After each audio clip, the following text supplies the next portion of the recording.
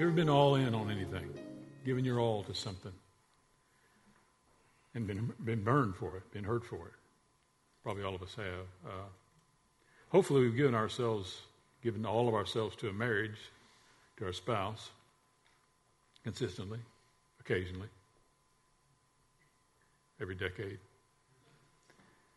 Hopefully, at some point, we've given ourselves to work or to a vocation, our all to that, at least periodically at least. But it's hard to do that again and again and again if the only thing you find at the end of that commitment is just continual disappointment. And so when that's the outcome, well, it's hard to commit, isn't it? It's hard to find ourselves all in on anything. And in the temporary nature of the disposable culture we live in, it's becoming harder and harder and harder to commit. The divorce rate outside the kingdom is 53%. The divorce rate inside the kingdom is 52%. What does that say? It says we're learning to decommit ourselves from most things that are of value, that are important to us, that matter, that should at least matter to us. Bankruptcy filings between the year 2010 and 2016 were up 40%. The average job tenure of my dad's generation was 32 years. The job tenure of my generation was 11 years. The job tenure of the generation behind me is 4.7 years. See where that's trending? It's trending away from commitment. Now, there's nothing evil about changing jobs. Please don't hear that at all. If you have a new job offer, it's better for you go get it. But as a culture, we're trending away from commitment and away from devotion and away from something that matters and that is substantive, that we've built some roots into and have seen in an increasing measure that we are living in and sometimes absorbing a disposable culture. If it doesn't work, just chuck it. Get another one. It's disposable. And so we have a fear many times of commitment because that's true, and we live in that place, live in that culture. So let's see what the Scripture says about this today, and hopefully hopefully we leave with less of a fear of that than we came with, because here's the truth. If I commit myself to something, it's going to disappoint eventually. If I don't commit myself to something, I'm going to get disappointed too eventually. So whether I'm committed or whether I'm not committed, there's disappointment in life. That's just part of life. We live in a broken world full of broken people and broken things and broken ideas. And so because of that, we're going to find ourselves continually, because we live in a temporary place that we weren't designed for, we're going to find ourselves frustrated sometimes and disappointed. But let's see what the Scripture says about commitment. 1 Corinthians chapter 4 is where we're beginning. We'll turn there. We're going to look at verses 1 and 2 together. Commitment, first of all, looks very ordinary. Look at this passage with me, 1 Corinthians 4, 1 and 2. This, then, is how you ought to regard us, as servants of Christ, and as those entrusted with the mysteries God has revealed. Now, it is required that those who have been given a trust must prove faithful. Those who have been given a trust must prove faithful. What's this trust? Well, this trust relates to the mysteries God has revealed, he says in the preceding phrase. These mysteries is that we are Spirit-led people, or spirit people led by the Spirit of God. That we are, once we have been transformed and been changed from the inside out of salvation, we find ourselves spiritual beings led by Spirit, the Spirit of God. And so, as such, we spiritually don't fit in a culture that physically defines itself as something that feeds me. It's all about me. And so he says these mysteries of following the Spirit of God are something that's to be revealed as your faith increases and as your faith grows. So as we find ourselves proving ourselves faithful in verse 2, to what? To the mysteries that we are Spirit people, led by the Spirit of God. And that doesn't all the time jive with the culture we live in. Chapter 2 speaks to that a little better. We'll never see those things, those mysteries of God. We'll never see those things until we are found faithful. We need to find ourselves in a faithful place, both to Him and to others around us, until we find ourselves committed and trustworthy. So, as we begin out of the blocks here, is there a history with you? Is there a track record with you? Are there? I use this term a lot. Are there faith markers, places where in life God has shown up here and here and here? Maybe in a hard place, a difficult place, a sad place, a place of grief, a place of hurt, a place of loss, where God has shown up and has done something significant in your heart and through you, perhaps even to others around you, as a result of your witness in a hard place. Well, those markers are there for us to draw on, to go back to say, there, God showed up there, and again there, and again here. And so as we find ourselves in hard places, and places where it's difficult to navigate and see the truth and see where God is in the midst of all of that, we go back to those markers to say, he can be trusted. Whether I'm faithful or not, he can be trusted. He remains faithful regardless of my level of faithfulness. So if we find ourselves fed by what we're hungry for, and if we're hungry for packaging instead of product, we're going to feed ourselves on packaging instead of product. If we're more hungry for sizzle than substance, we're going to feed ourselves, sadly, on sizzle instead of substance. He says here, the mysteries of God are the deeper things of him. Those can be found by your being faithful, being found faithful again and again and again. And it's in the ordinary things, the things that the rest of this world seldom sees. And if you're faithful in those ordinary things, prove faithful in those things, we'll see the mysteries of God revealed to us. So commitment looks very ordinary. Secondly, commitment looks like adjusting our priorities. Turn to Luke, if you will, chapter 16. We'll look at verses 10 to 12 here in Luke 16 to see what he says here about adjusting our priorities. Luke chapter 16, verse 10, whoever can be trusted with very little can also be trusted with much. Whoever is dishonest with very little will also be dishonest with much. So if you have not been trustworthy in handling worldly wealth, who will trust you with true riches? And if you have not been proven trustworthy with someone else's property, who will give you property of your own? Talking about this level of trustworthiness and our adjusting ourselves to it. Am I more committed to what I own than who owns me? Is the initial question I want to ask us today. Are the things that drive my life, are they tangible? Will they burn up? Or are they intangible? Will they never burn up? What owns me? Is it who? Where do my loyalties lie? Is it what owns me or who I'm owned by? Is the bulk of my time, my energies, my efforts, my talents invested in things that will burn up or things that will outlive me? Burn up or outlive me? There's a huge difference between believing and following him. Believing in him and following him. It's kind of like the difference between having a driver's license and actually driving. You know, until you get behind the wheel, it's all theoretical. But I've got a license. Yeah, but have you ever driven?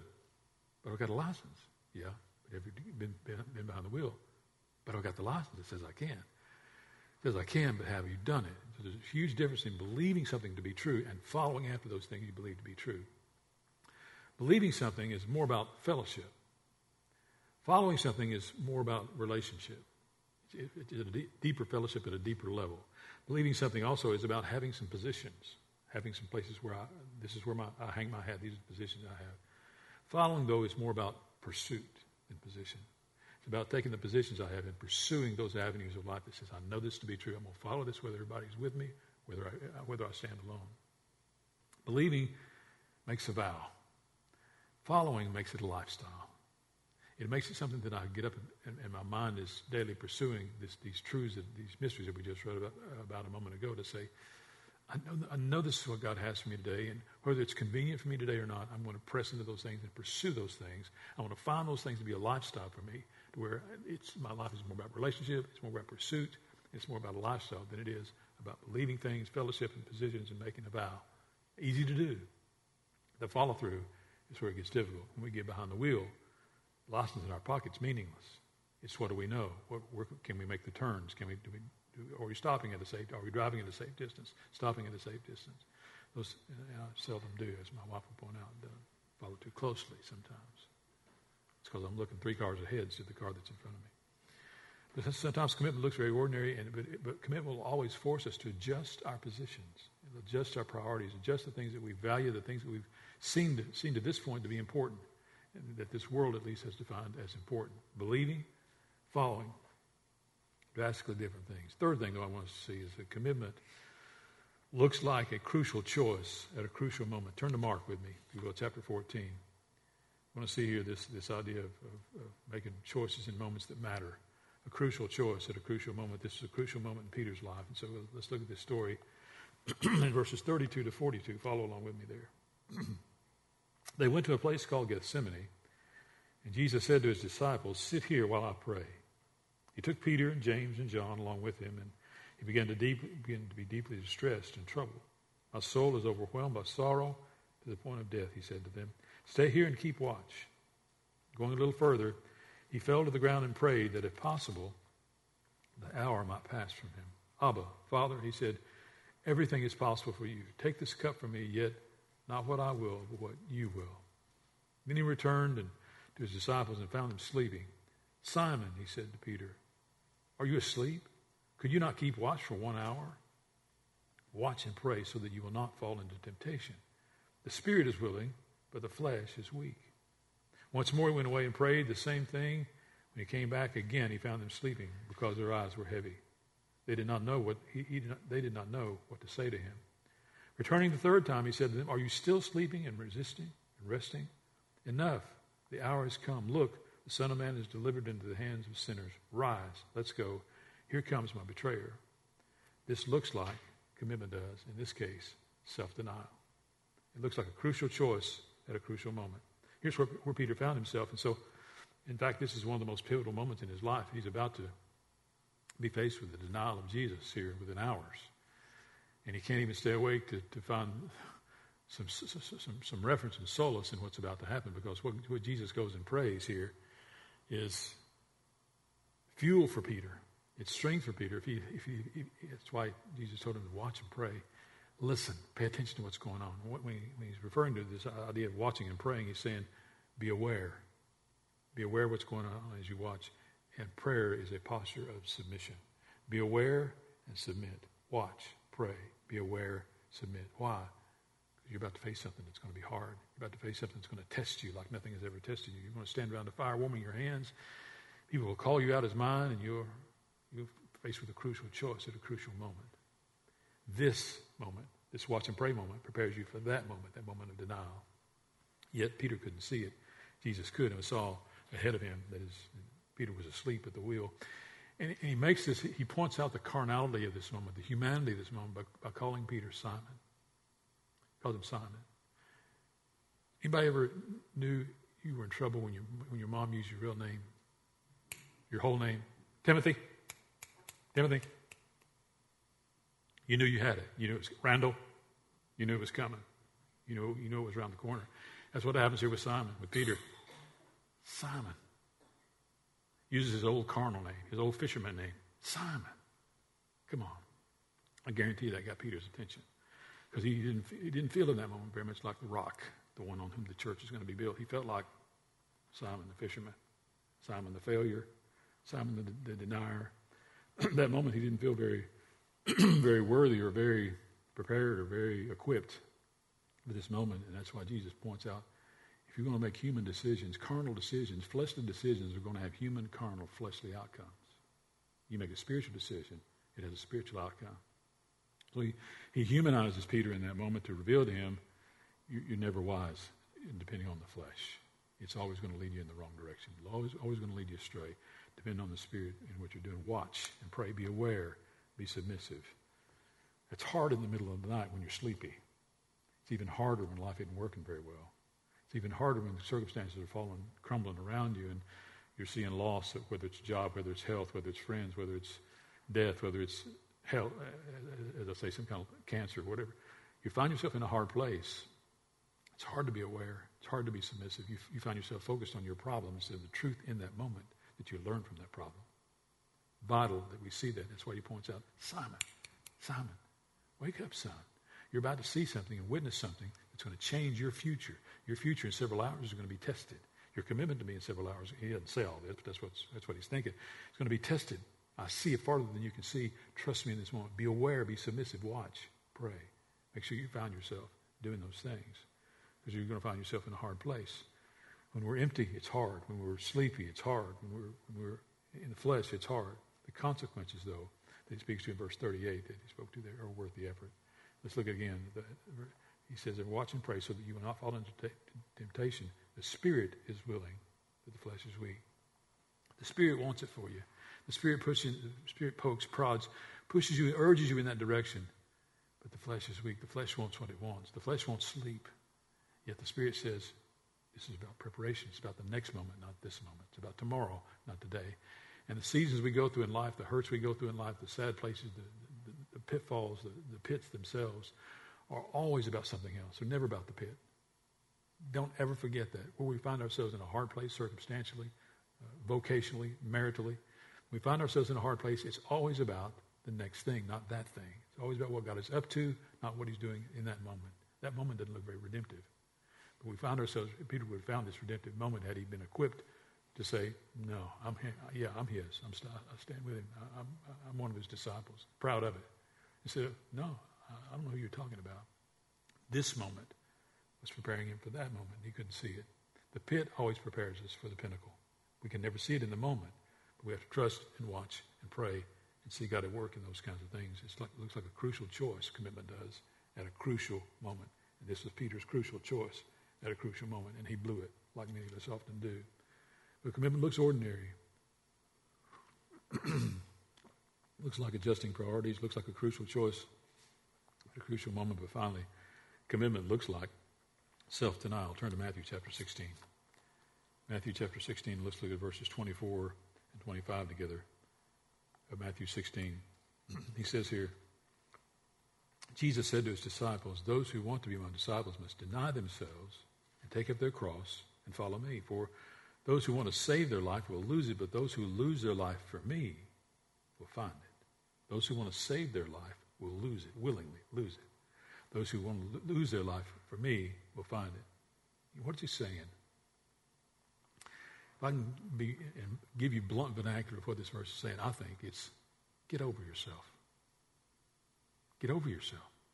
Life is not about you. Never has been about you. It is about him, and it is about them. That's what these verses are saying. It's about our focus on what he's saying, what he's doing, what he's trying to speak into us and speak through us to others. It's about him, and it's about them. And we are buying into the truth of the culture that says life is about you. About what you want, what you need, what scratches your itch and meets your needs. But the Christ follower, can I be also honest with you? For the Christ follower, here on this earth, there's very, very little in it for you. I mean, it's going to be honest with you. On this earth, for the Christ follower, there's very little in it for you. If you're willing to live a selfless, cross-bearing, self-denial life, there's very little in it for you. In the next world, though, is where it's really what's in it is what matters. And so, as we find ourselves like Peter was, who couldn't see the forest for the trees, couldn't see the next moment, that this moment was about the next moment. God's saying this world is about the next one. He's saying where you find yourself devoted here is what will matter there. And as I said earlier, we tend to feed on things that we are hungry for. And so if we're hungry for his approval in the next place, we'll feed on him in this place and not ourselves, not be focused on so much of ourselves. Our life is somewhat measurable here for good, somewhat measurable for good. But it is ultimately measurable for good there rather than here. So we have to be, as I often say, we have to look through an eternal lens and find ourselves focused on the next world instead of this one. Otherwise, we'll be consumed with this world, and this world is about self-consumption rather than about giving ourselves away in self-denial. In fact, in the selfie world we live in, it's a hard get. It's a hard sell to take, certainly the generation behind us, to say, life is not about you. Get over yourself. Teach your kids to get over themselves. It is not about you here. It is about him, and it is about them. It is about what he is doing in us and through us to them again and again. So, in the selfie-consumed world we live in, it's moving and trending in the opposite direction of what these two verses are teaching. So where do we find ourselves with that truth? Following the selfie generation, or moving toward self-denial, moving toward laying ourselves down, picking up our cross daily, and following him. He says that is what is of extreme value. Are we making a conscious choice to walk toward a selfie generation, or to walk away from it, to walk in juxtaposed positions to it? Self-denial is what commitment looks like. Well, as we wrap up, a couple of 2 or 3 observations, and that's this. One is this: that commitment begins with a decision. It always begins with a decision. What I mean by that is, it's taking a shovel, figuratively speaking, digging a hole in the ground, pouring concrete in that hole as a footing, as a foundation, say, whatever is built on this is solid. Whatever grows out of this footing, this firm place, this firm foundation, whatever grows beyond this point and up from here has a solid foundation, a solid footing. Problem is, most of us stop with the decision. We stop with the footing. And we stop building anything on top of it. We're solid, have a relationship with Jesus, we're saved, trusted Christ in Bible school as a 9-year-old, walked down that aisle, prayed to receive Christ, and they stopped at that decision. The foundation is solid, but little has been built upon it. So the decision has to be followed by something, and that's discipline and action. Discipline and action have to follow the decision. Discipline and action follow that. In essence, to say, am I barely in? Have I been in? In other words, I've been there. I've seen it. I've trusted Christ, and I've seen it. I've seen His hand at work in my life and in the church, and I've seen seasons in my life where God has really shown up in a significant way. I've been there. Boy, it's been a while. It's been a while since I've experienced that. Or are you all in? Do you experience that on a continual basis? See the hand of God at work around you on a continual basis, pouring into that, feeding off of that. Barely in, by the skin of your teeth. I'm going to heaven. I know Jesus. Been in for a while. Seen some seasonal moves of God in your life and around you. Or all in to say, He's all I want every day. He's the only one I want to please in the morning when I get up and when I go to bed at night. Discipline and action have to follow that. You say, well, it's easier when things get better. Yep, it is easier to follow God when things are working. It's hard to stay awake in the middle of the night, yet it was the middle of the night when Jesus went to pray. It was the middle of the night when the lesson was there to be learned and Peter didn't get it. It's always a hard place when we see ourselves in circumstances that we think God is against us, that He's punished us somehow, that we've done something to wrong Him, and so He's slapping us around, and it's never about that. It's always about the lesson. Here's one thing, a pivotal place, and I think Vince and I shared this together in several conversations, and when he shared with me several weeks ago about his depression. I recall sharing this with him as well, and that's this: to stop praying for deliverance and start praying for direction. See, when life isn't working for most of us, I'll walk with God. I'll be all in when my life starts to click. So if I can get out of this present circumstance, out of the doldrums of this, whatever this is, when I move out of this and into that place of desire, that place of productivity, that place of blessing, then I'll give my life fully to God. And He says, that's not where this works. It's about picking up a cross, and it's about self-denial. It's about seeing further than just your present circumstances in this world and seeing the next one. And so to do that, I have to stop praying for deliverance and start praying for direction. Say, God, if I am where I am for a while, it's okay, as long as I see what you want me to see where I am. If I miss what you want me to see, I've missed it all. The circumstances are here to teach me a lesson about you and about what you're up to in me, so that you can be up to something through me into the lives of other folks. As this conversation that comes out, situation that comes out, as my story is told again and again of my faith in you when things aren't working, that you're that kind of God. Stop praying for deliverance and start praying for direction. It's a hard prayer. But the easy prayer is, get me out. The easy prayer is rescue. And that's a prayer that all of us have prayed numbers of times. And that's the easier prayer. But the harder prayer is, show me what you want me to see. Give me some truth here. This is a totally blown instance. If I see nothing from you, I want to hear from you. I want to see your hand. I want to glean what I need to glean from this pit, from this hard place, from this place of sacrifice or hurt or pain. I want to see it. If I miss it, I've missed it all. Circumstances taught me nothing. Start praying for discovery instead of deliverance. So, as we close with this question, is this: what does the next step of commitment on the road to commitment look like for you? What's it look like? Does it look like a deeper marriage relationship? Does it look like some deeper water with friends, with some folks you've held at a distance that you've been a little bit leery about jumping in too deep with? Some of those friendships are folks that are around the periphery that you need to pull closer into your life, or they you. Does it look like more transparency in those relationships, both in marriage and in friendships, that you're more vulnerable? You're opening up a side of yourself to folks that nobody's ever seen before, trusting that it's going to be returned, even if it's not. God calls us to transparency. He calls us to truth. He calls us to adjusting our priorities to Him. So, does it look like some kingdom service in some way? We need help in Kids Point. We need help in We Point downstairs. Does it look like plugging into something that has to do with the kingdom? Does it look like plugging in with Angelic or with Safe Families? What does the next step on the road to commitment look like for you? Allow the Spirit to speak that truth to your heart and to your life, and then respond to it as He starts to speak. Okay, I don't know that I feel equipped for this, but that's where you're leading. I'm going to step into it. Well, Peter didn't feel equipped. And Jesus comes back down from Gethsemane and says, Simon, Fisher guy. Come on. Be deeper than that. Be stronger than that. So I've sown into you. Now let's see some results. What's been sown into you? And it's perhaps time for you to say, okay, what's the next step of commitment look like to me?